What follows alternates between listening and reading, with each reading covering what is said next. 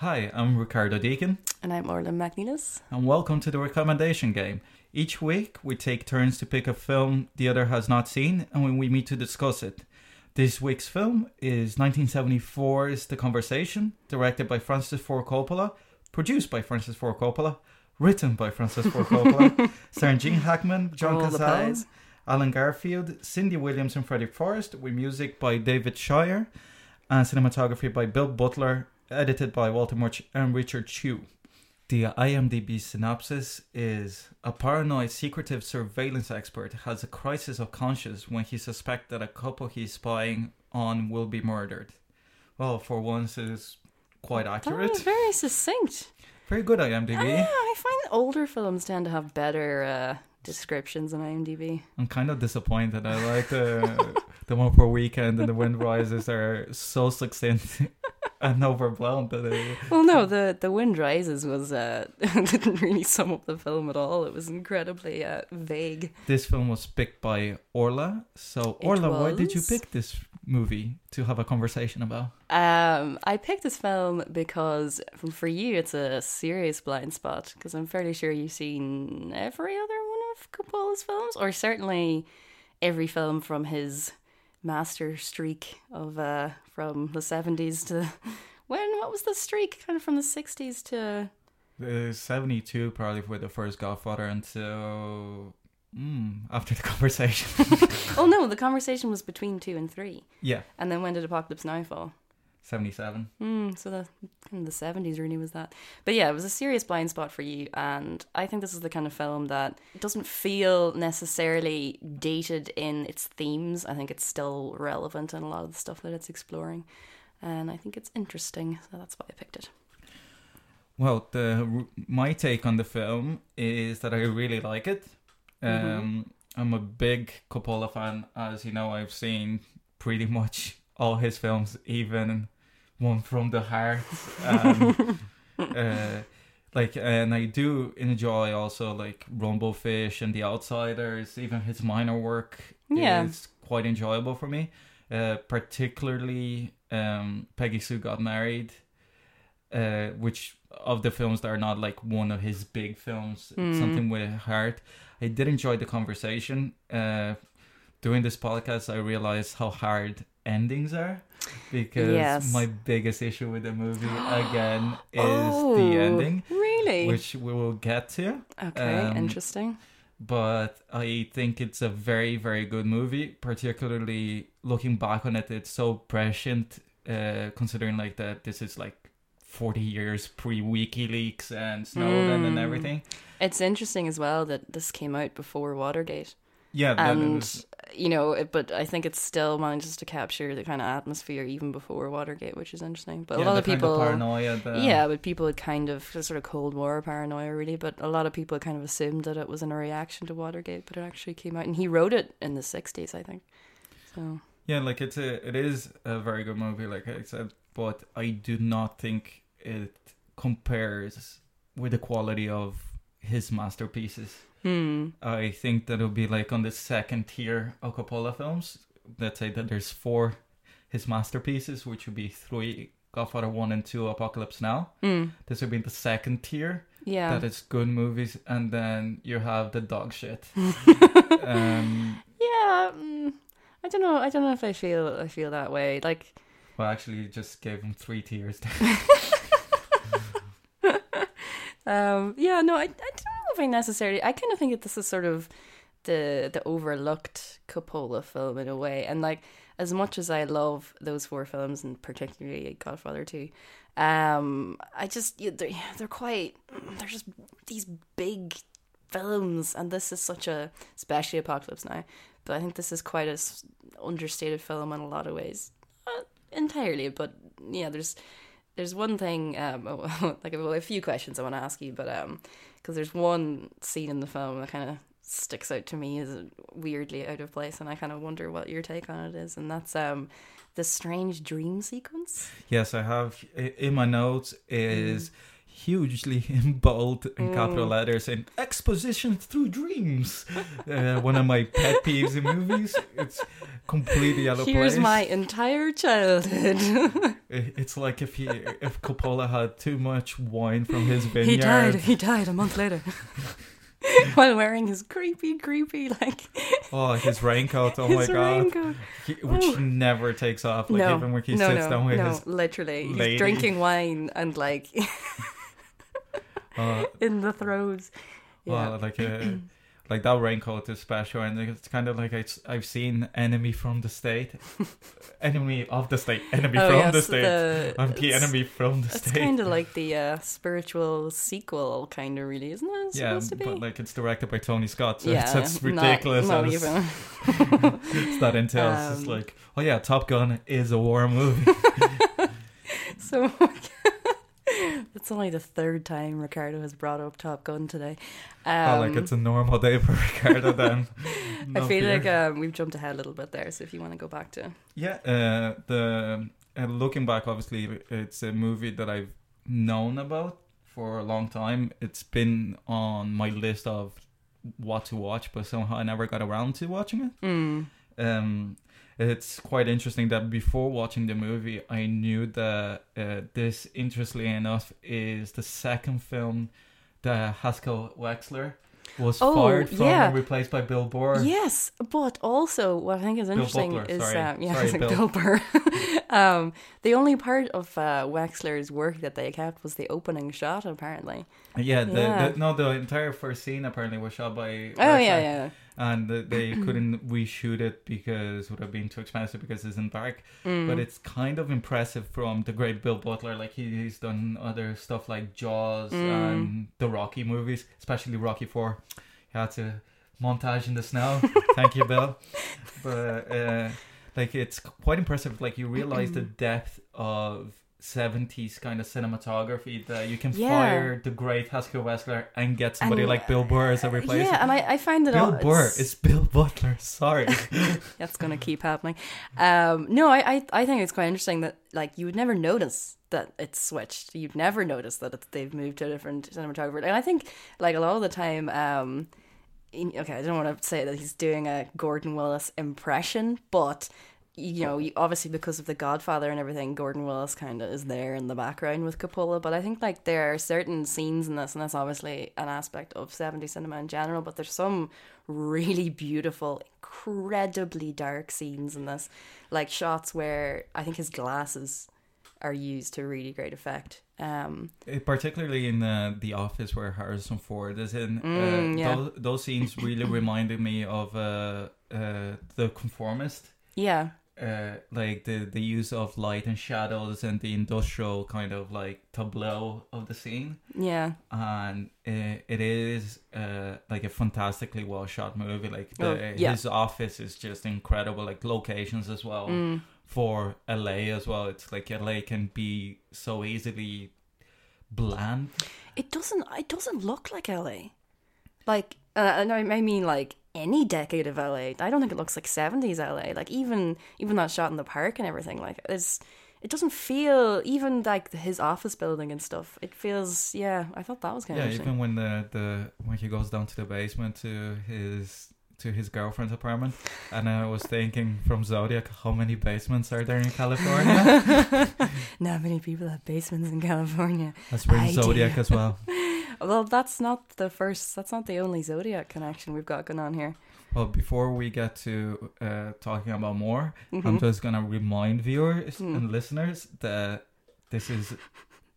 we do go into spoiler territory. I forgot to give that warning in the beginning because today my housekeeping is terrible. But the other thing, like straight away, as the movie started, I had one of those like wind rises, earthquake moments.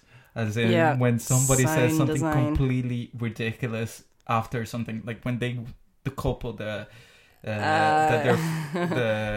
Gene Hackman is recording walk up to a homeless man that's sitting there, and she just goes, look at him. Mm. I'm like, Oh, that's terrible. like they're like 2 feet away from him. Like if you could, like Jay Hackman can hear you from like 10,000 meters.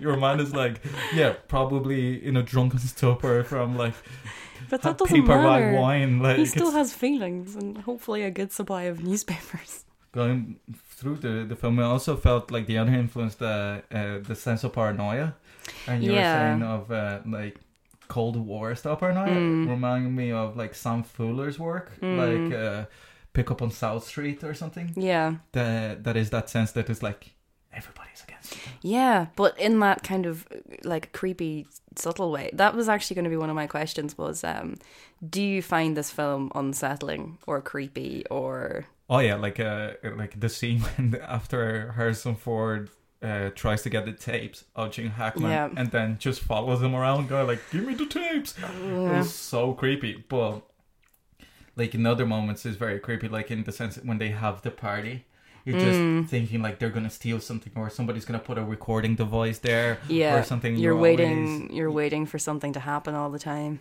It was like a very funny movie as well, like the copper. Yeah, that was another thing I was going to ask you was that did you find this funny? And I think that Harrison Ford is actually really funny in this. I hated his performance. Oh, really? I think that I don't think he's great, but he's kind of entertaining. Yeah, because Harrison Ford has always been like a one-note actor. Yeah. He's like the George Clooney of the 70s. Like he can only do versions of Harrison Ford, with the sole exception of the Mosquito Coast, which he plays like an absolute fucking devil of a person.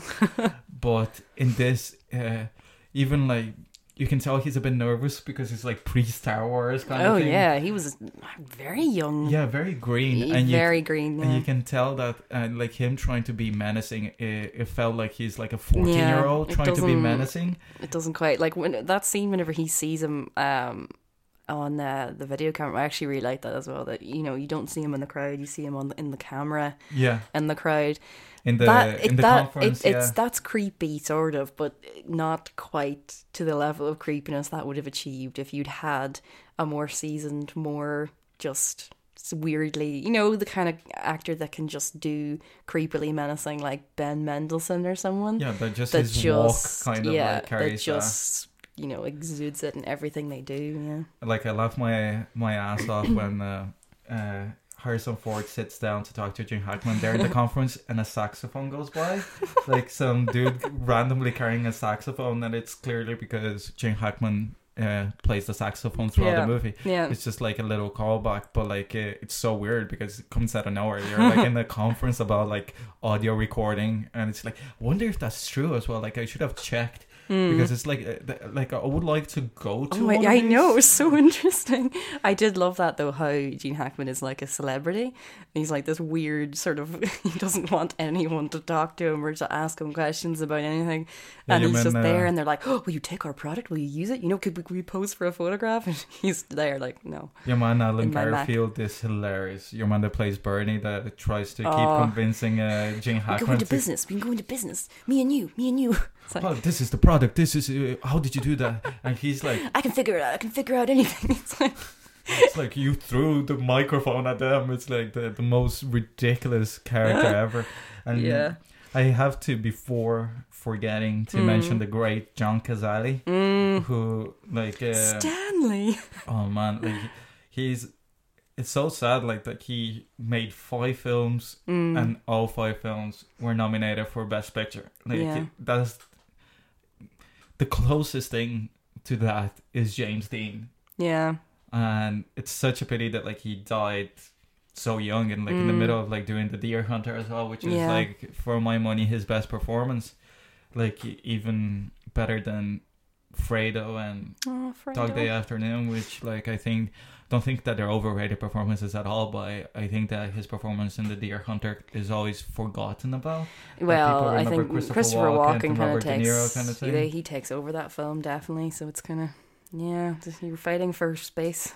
And like I laughed out like another bit in the end that I'll get to. I laughed at the very end of the movie, and I wonder if you caught the joke as well.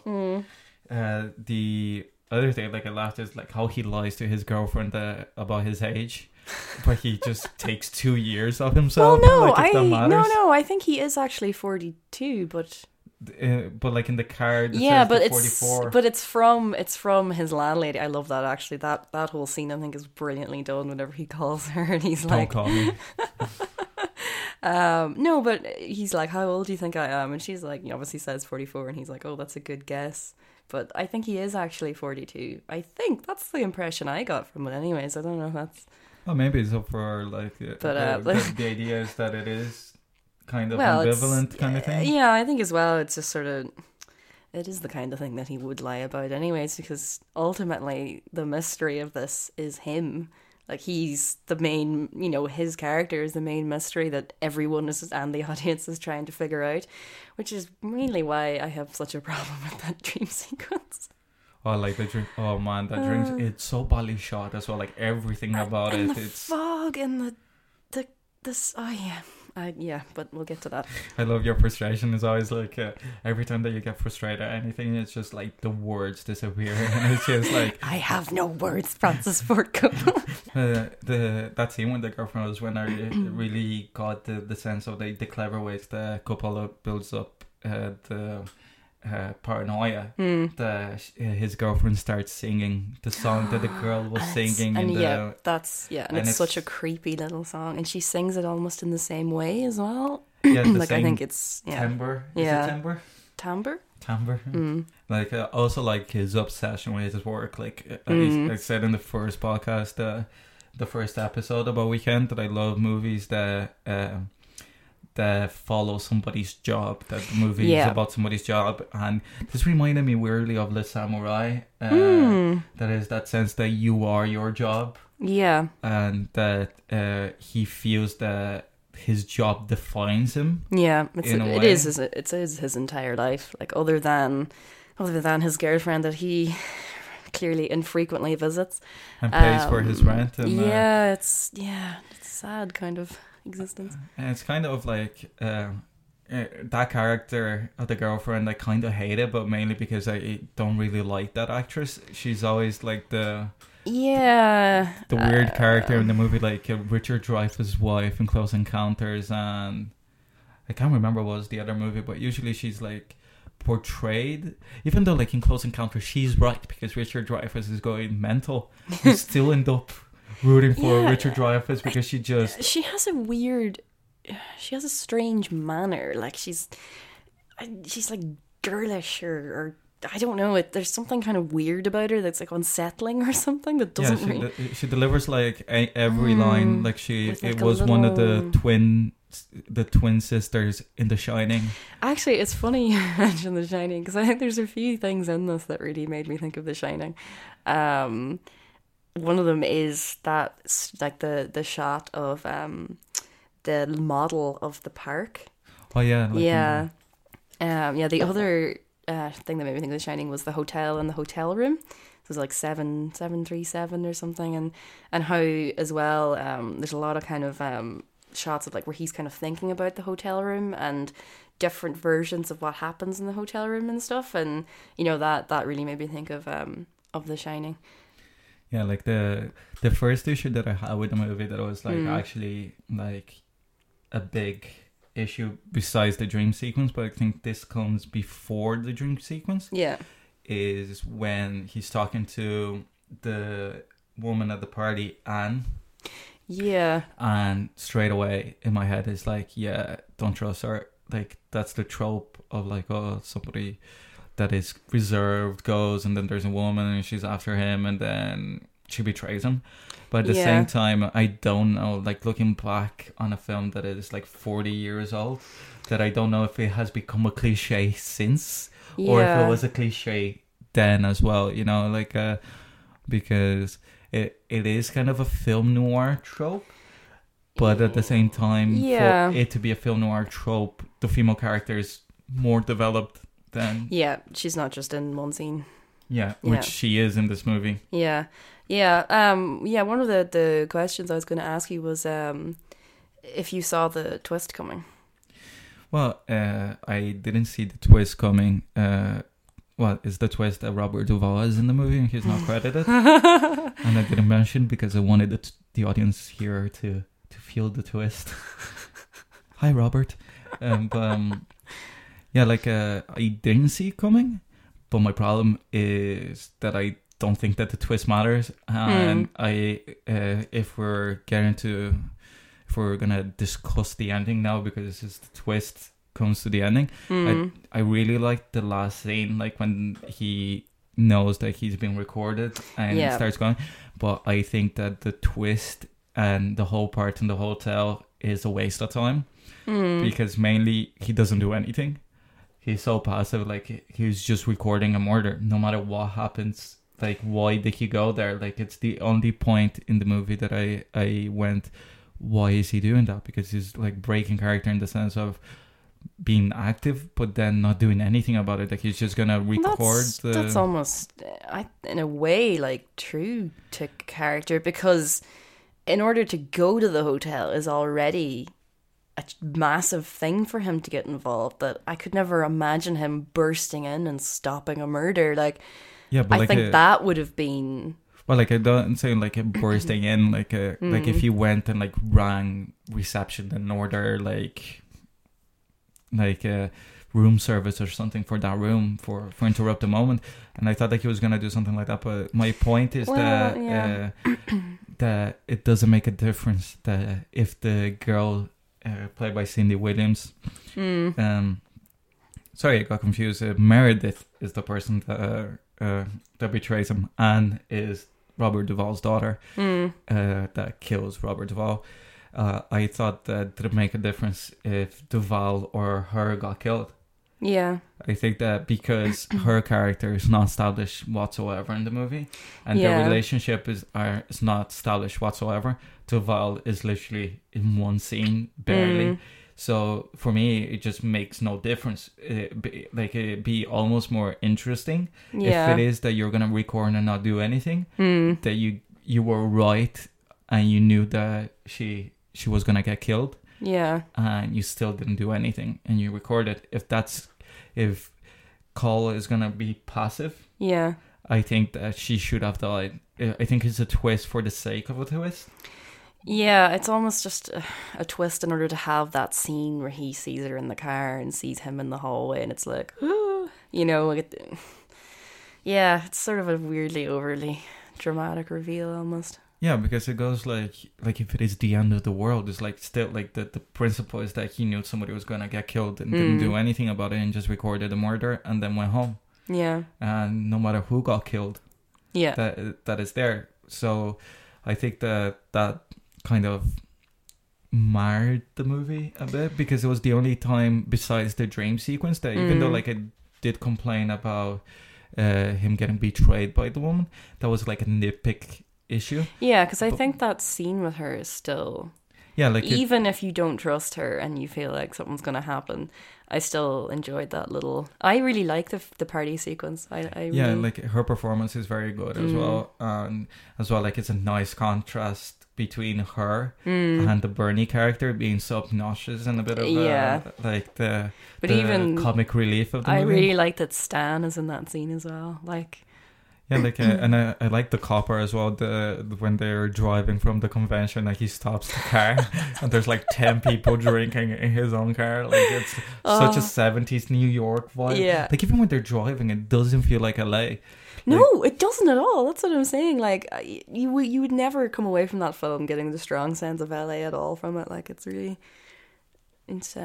I think intentional, I would imagine. And did you get the joke at the end of the movie?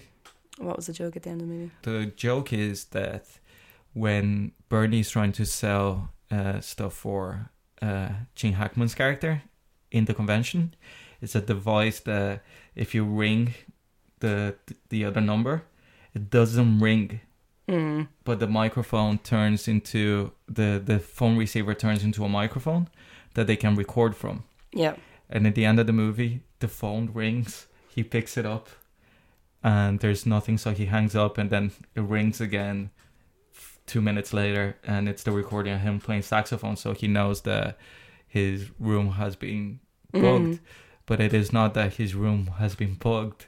It was your man's device that you're using for the phone, but because he's useless, the phone actually rings to turn it on. And I was like, useless until the end. And obviously it's kind of weird that like Harrison Ford hired his competition, but his competition is so useless. Yeah, no, I did not pick up on that. That's quite funny. Bernie had already disappeared from my mind at that point. I do like that ending scene though. I think it's great. Yeah, like it was a very good ending for the character and for the film to end in. Like it brings the whole paranoia feeling together, tied in a very neat bow. Yeah. But like I said, the twist is it's a problem sometimes with mystery movies. That this is a mystery movie, is that the setup often is more interesting than the actual resolution. Payoff, yeah. It's very hard to have a great setup and a payoff that lives up to the great setup. Yeah. But like it's very interesting as well because like audio wise, like filmmaking really changed. There's pre-Terminator 2 and post-Terminator 2 because Terminator 2 was the first like digital recording of audio. So like you see like war movies and stuff that it's kind of, in particular, that the sound is not very clean. And I think that it benefits in this movie that the sound is kind of murky because like the whole movie sounds like it's been recorded from like a device. Yeah. So like in the room. And I think that they did kind of explore that further than usual because it's bad sound, but on purpose, so it's good sound. Yeah, if that makes sense. Yeah, because even like the echo of the motorcycle in the hall in the middle of the I love those shots in that their big warehouse. In their big warehouse office, I love those. Just like there's some really beautiful, like very, very wide shots, like where they've come out and they're on the bike and everything, and your one gets on and then he just like slowly walks out of frame. Some like really, really beautiful shots. But yeah, no, I like about the audio as well. What you're saying is like a lot of the time there's kind of like different levels to it where you're kind of like, you know, kind of like when you see Harrison Ford in the you know, you're kind of seeing a video within a film and everything. But what I like as well is sort of how the interpretation of the original recording changes. So like every time you hear it or every time you get a kind of a flashback to the actual scene of them meeting and stuff, it's slightly different, you know. And even as you kind of like, as he plays it over in his head whenever he realizes that it's Robert Duvall's dead, not the girl, that, you know, it's getting a whole other, like, every time it's just read slightly differently, and I think that's quite interesting.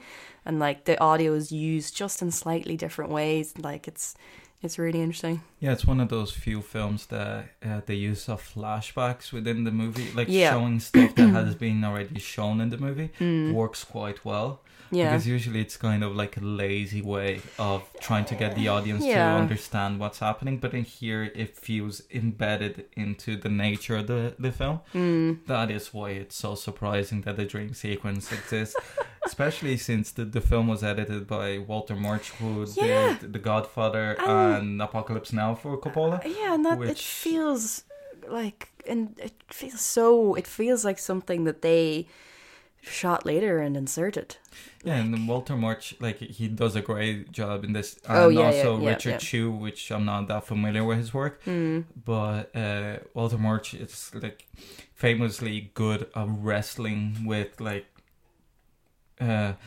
hard to handle films like Apocalypse Now and The Godfather, that they're unwieldy to make interesting, and pacing is like incredibly important. He's a master of pacing. Yeah, like we'll say even like Apocalypse Now, where they had like hours and hours of footage that was just, you know, you had to wade through. Like, have you seen Hearts of Darkness? Actually, you really understand. I understand why somebody would have a heart attack in the yeah, Jesus, the full level of insanity that in the jungle that was going on in the making of that film.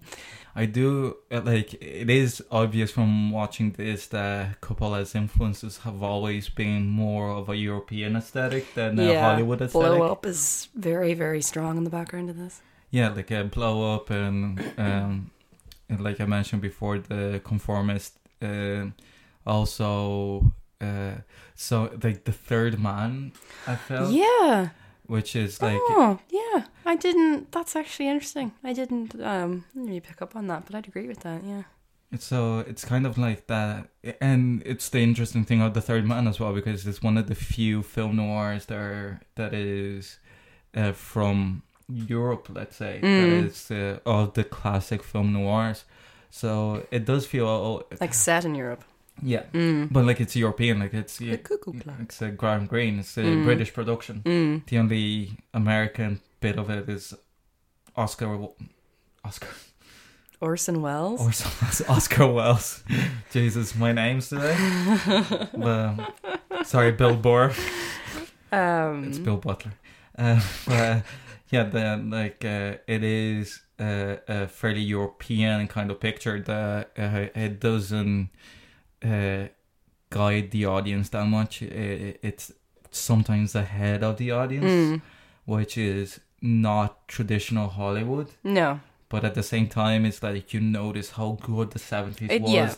This is being released by a major studio. It's very new Hollywood. Like, definitely, there's an awful lot of characteristics there. But what I was going to ask you was, what did you think of the soundtrack? Well, like, I did enjoy the soundtrack. I think it's very 70s. It felt a little bit like Police Squad-ish, kind of. Really? Like, I could almost like wait for like a siren to go in the background or something. But it's like one of those, it feels like a modern score in the way that it doesn't have any melody. Like, usually scores in the 70s were very classical based, like, or jazzy. And this is neither. No, it's very melancholy. Yeah, it's very kind of like proto-techno almost. That like synth before synth, let's say. Maybe. I don't know if I'd necessarily agree with that. It's Howard Shire though. It's the same guy who did Zodiac, which I think is interesting because there's certain. It is very familiar. Yeah, that is the second Zodiac connection. Yeah, I know. No, there's certain. Because I was expecting when you said, "Oh, there's another connection to like a baby in the background is Robert Downey Jr." or something. No, overacting in the background. No, just playing Robert Downey Jr. Baby Jr. Don't get me started. But no, because when I first watched this, I was like that soundtrack there, because there's certain kind of sort of dark piano bits where it's just, you're kind of playing like a few dark notes that are very, very Zodiac, and I really noticed it this time watching it, like not in a bad way, but it's not in the kind of a what's his name? Your man always works with Tim Burton. Danny Elfman. Yes, it's not Danny Elfman where I am good with names. It's not Danny Elfman where every soundtrack sounds the fucking same, and you've got that kind of. So David Shire just stays on the right side of a piano. Yes. He doesn't know what the left side does. Well, the question that I was going to have for you was, when was the first time that you seen this movie? Because I think that it's, particularly now, it does have a different way of taking the movie. I'd imagine if you watched it originally, like, before, let's say, 2008. No, I didn't watch it before 2008. I watched it maybe 2-3 years ago. I'd say about 3 years ago was probably the first time I watched it. So after like the Patriot. Yeah. Like, but you can, I think, I'd say the first time I watched it, I probably wouldn't have made those connections as quick as I would now necessarily. Yeah. But now watching it, like, it feels really prescient, like, definitely. Yeah, like, that's why you have... listeners don't see this, but like she's taped the webcam in her camera, so people hackers can't record them. I listen to David Snowden. So like somebody is like, if there's but one not Harry Cole, not on my phone. I'll keep the selfie mode active. Well, like otherwise it's like, how can you take all the wonderful selfies that we take? I know. But My phone, which contains much more sensitive information. I'm selectively private. Was the other thing that I thought interesting in the movie is not interesting. It's just that my mind wanders sometimes after a movie. I had to watch it twice because I was very tired when I watched it the first time, and I kind of made a whole mess in my head of what the film was. And I watched it the second time, and all I kept thinking was like imagining Richard Nixon taking notes. Kind of like, what? They have a microphone like that? We have to get one. Kissinger. I do wonder exactly what the exact technical setup of the Oval Office booking was. Interesting. So, what's your favorite thing about the movie? I think my favorite thing is oh god, we're gonna get another Zodiac reference. No, this is not a Zodiac reference, this is more a David Fincher reference. What I love about the film is especially the scenes where there's like one or two scenes where he's kind of doing his actual editing, and I think the scenes of him editing are one of my favorite things about the film, the way they're shot and the way they're edited. And it made me think of David Fincher in general and how he uses kind of insert shots and detailed shots and stuff, but particularly in Zodiac, and how like all those scenes of whenever they're taking copies of the ciphers and everything, like those kind of overhead shots, and the way it, even the way that they handle the letters, not to touch, the quick little, it's the kind of way of shooting that Fincher is obviously inspired by. But those whole sequences of him editing, and that's something I really love about cinema, is that it can capture just a scene of someone doing something with their hands, like making something, and when it's done right, it can be incredibly cinematic and completely unique to cinema. That like you can't have that in any other medium. It's very hard to capture a process like that. But yeah, no, that's the scene I always enjoy that most, when he's, especially whenever kind of the second time round, whenever he does like a second pass at it, and he has like his little handmade thing where he feeds it in, and he's able to like just take down the background noise, and just a complete master at work. Like, it's really, that in like 2 seconds shows his craft. Yeah.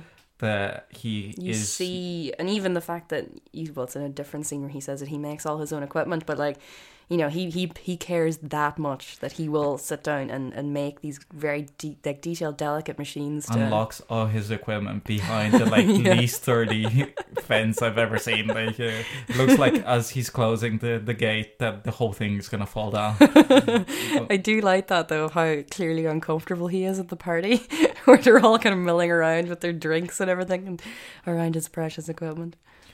My favorite thing on the movie is Gene Hackman's performance. I think that it is one of his best performances, is a lot. It's saying a lot considering his body of work is just incredible, and also so varied. Like, you can't imagine. It's like one of those, like, he looks like a character actor, as in somebody that can just, like, he's a character actor that was given lead roles. Like, you can't imagine that Harry Cole is the same guy as Royal Tenenbaum. No. Or even if you compare it to like The French Connection or something, a film that came out. Yeah, Popeye. When did The French Connection? 70? It's 76, I think. Yeah, you're similar. It's very, the same era, but two completely different characters. The other thing with that performance is that it feels very grounded, which will be very hard to do for that kind of role. Yeah, like doing somebody that is that neurotic. Off. Yeah, and it could have gone to the other side. Like, definitely. And I think it's a nice balance that he has with John Cazale about like how fucking like ready to spring that Stan is, that like he's like, it looks like a cocker spaniel that is like waiting for a toy to be thrown. Yeah. While Cole, it's like the quiet man, measured. Yeah.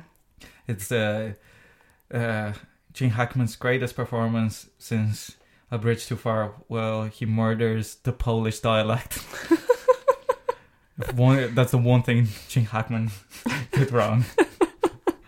Everything is authentic except his accent. In a very long career, I think we'll forgive him that. Like, and what is your least favorite thing? If I was a betting man, I'd be putting money on one thing. But what is your least favorite thing? the dream sequence. Definitely. Like, it feels out of place. It feels unnecessary. It feels just from a different film. It doesn't. Yeah, and even Gene Hackman's performance in the dream sequence is not good. Like, it's badly shot. It's badly edited. It's badly scripted. Yeah, like it's all bad. There's like literally no redeeming qualities to that scene. No. My least favorite thing is the twist. Okay. Because even though it's well shot, well edited, well written, it's everything that the dream sequence is not. But I feel that the twist affects everything that came before it, while the dream sequence just sits there. Like you could fast forward through that, but the twist is kind of, like I said, it's a twist for the sake of a twist in a film that is so measured in its approach that with the exclusion of the dream sequence, everything is there for a reason. Yeah, and it just doesn't amount to much that way. Character-wise, yes. But plot-wise, something like a film that it's so dependent on plot in a way that, like the film that is most dependent on plot so far that we've recorded, definitely, is the one that lives or die by its plot, and I think that it just doesn't stick the landing that well. No, like even though the last scene, like the actual last scene, is spectacular. Oh yeah. It kind of pulls it back at the very end, I think. Yeah, like it kind of left me with a good taste. Yeah, that's so. When you say that you didn't like the ending, you really didn't like the last third. The twist until like from the moment that Duval gets killed to the moment that he gets back to his apartment. Like, I didn't like that. And the other thing that I really like, just going back to Gene Hackman's performance, something that I forgot to mention, that I like about his character is that he's a jazz musician. And it's so interesting for somebody that is so exact. His favorite music is something that has no exact notes. It's like his way of freeing himself. Is the only time that he breaks outside a parameter, because he plays jazz of another recording, but both times that he plays from the same recording, he plays a different tune. I think that's kind of meant to be his release, so that in the very, very last scene, it's all he has, like his, his sax and no wallpaper. Yeah, well, his soul is he's kind of lost everything. He's a broken man, but he still has a saxophone. And he's even lost his, his little statue of Mary, Oh, that religion thing. It was another thing that is like, I meant to ask you, that was one of my other questions, was how you interpreted that. It's just sitting there for no reason, I think, because, I think that part of it is to demonstrate his guilt for being part of a murder before, and that it's there as in like, I'm guilty of a sin, basically. But at the same time, I think that it doesn't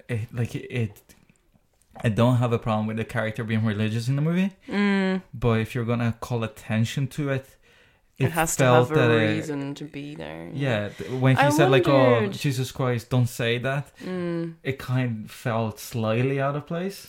But at the same time, it's not something that felt so out of place that you had a big problem with it. Yeah, I don't know. I felt maybe that it was kind of there because it was the 70s, kind of as a way to set him apart even more from everyone else. And the fact that he's so sort of square and meticulous. Especially in California kind of thing. Yeah, exactly. And it's, like post-60s kind of, that kind of character. It kind of weirdly made me think of The Wicker Man in some ways, kind of how that character in The Wicker Man is so, like, that I think of as well as being like, do not take the Lord's name in vain. And Nicolas Cage doesn't say that. The peace. Yeah, and any closing thoughts? And no, thank you for ratifying that glaring blind spot that I had, and now I can pretty much say that I've seen most of Coppola's work. Coppola completist. And like I said, thank you for giving me the conversation to have this No conversation problem. about. I'm glad that I had an excuse to watch it again. It's always very enjoyable. Next week's film was chosen by me. It is Claire Denis' 35 Shots of Rum, and I was Ricardo Deacon. I was Orla McNeilis. Thank you for listening. Follow us on Facebook and Twitter. Our links will be down in the show notes. Until next time. Thanks for listening.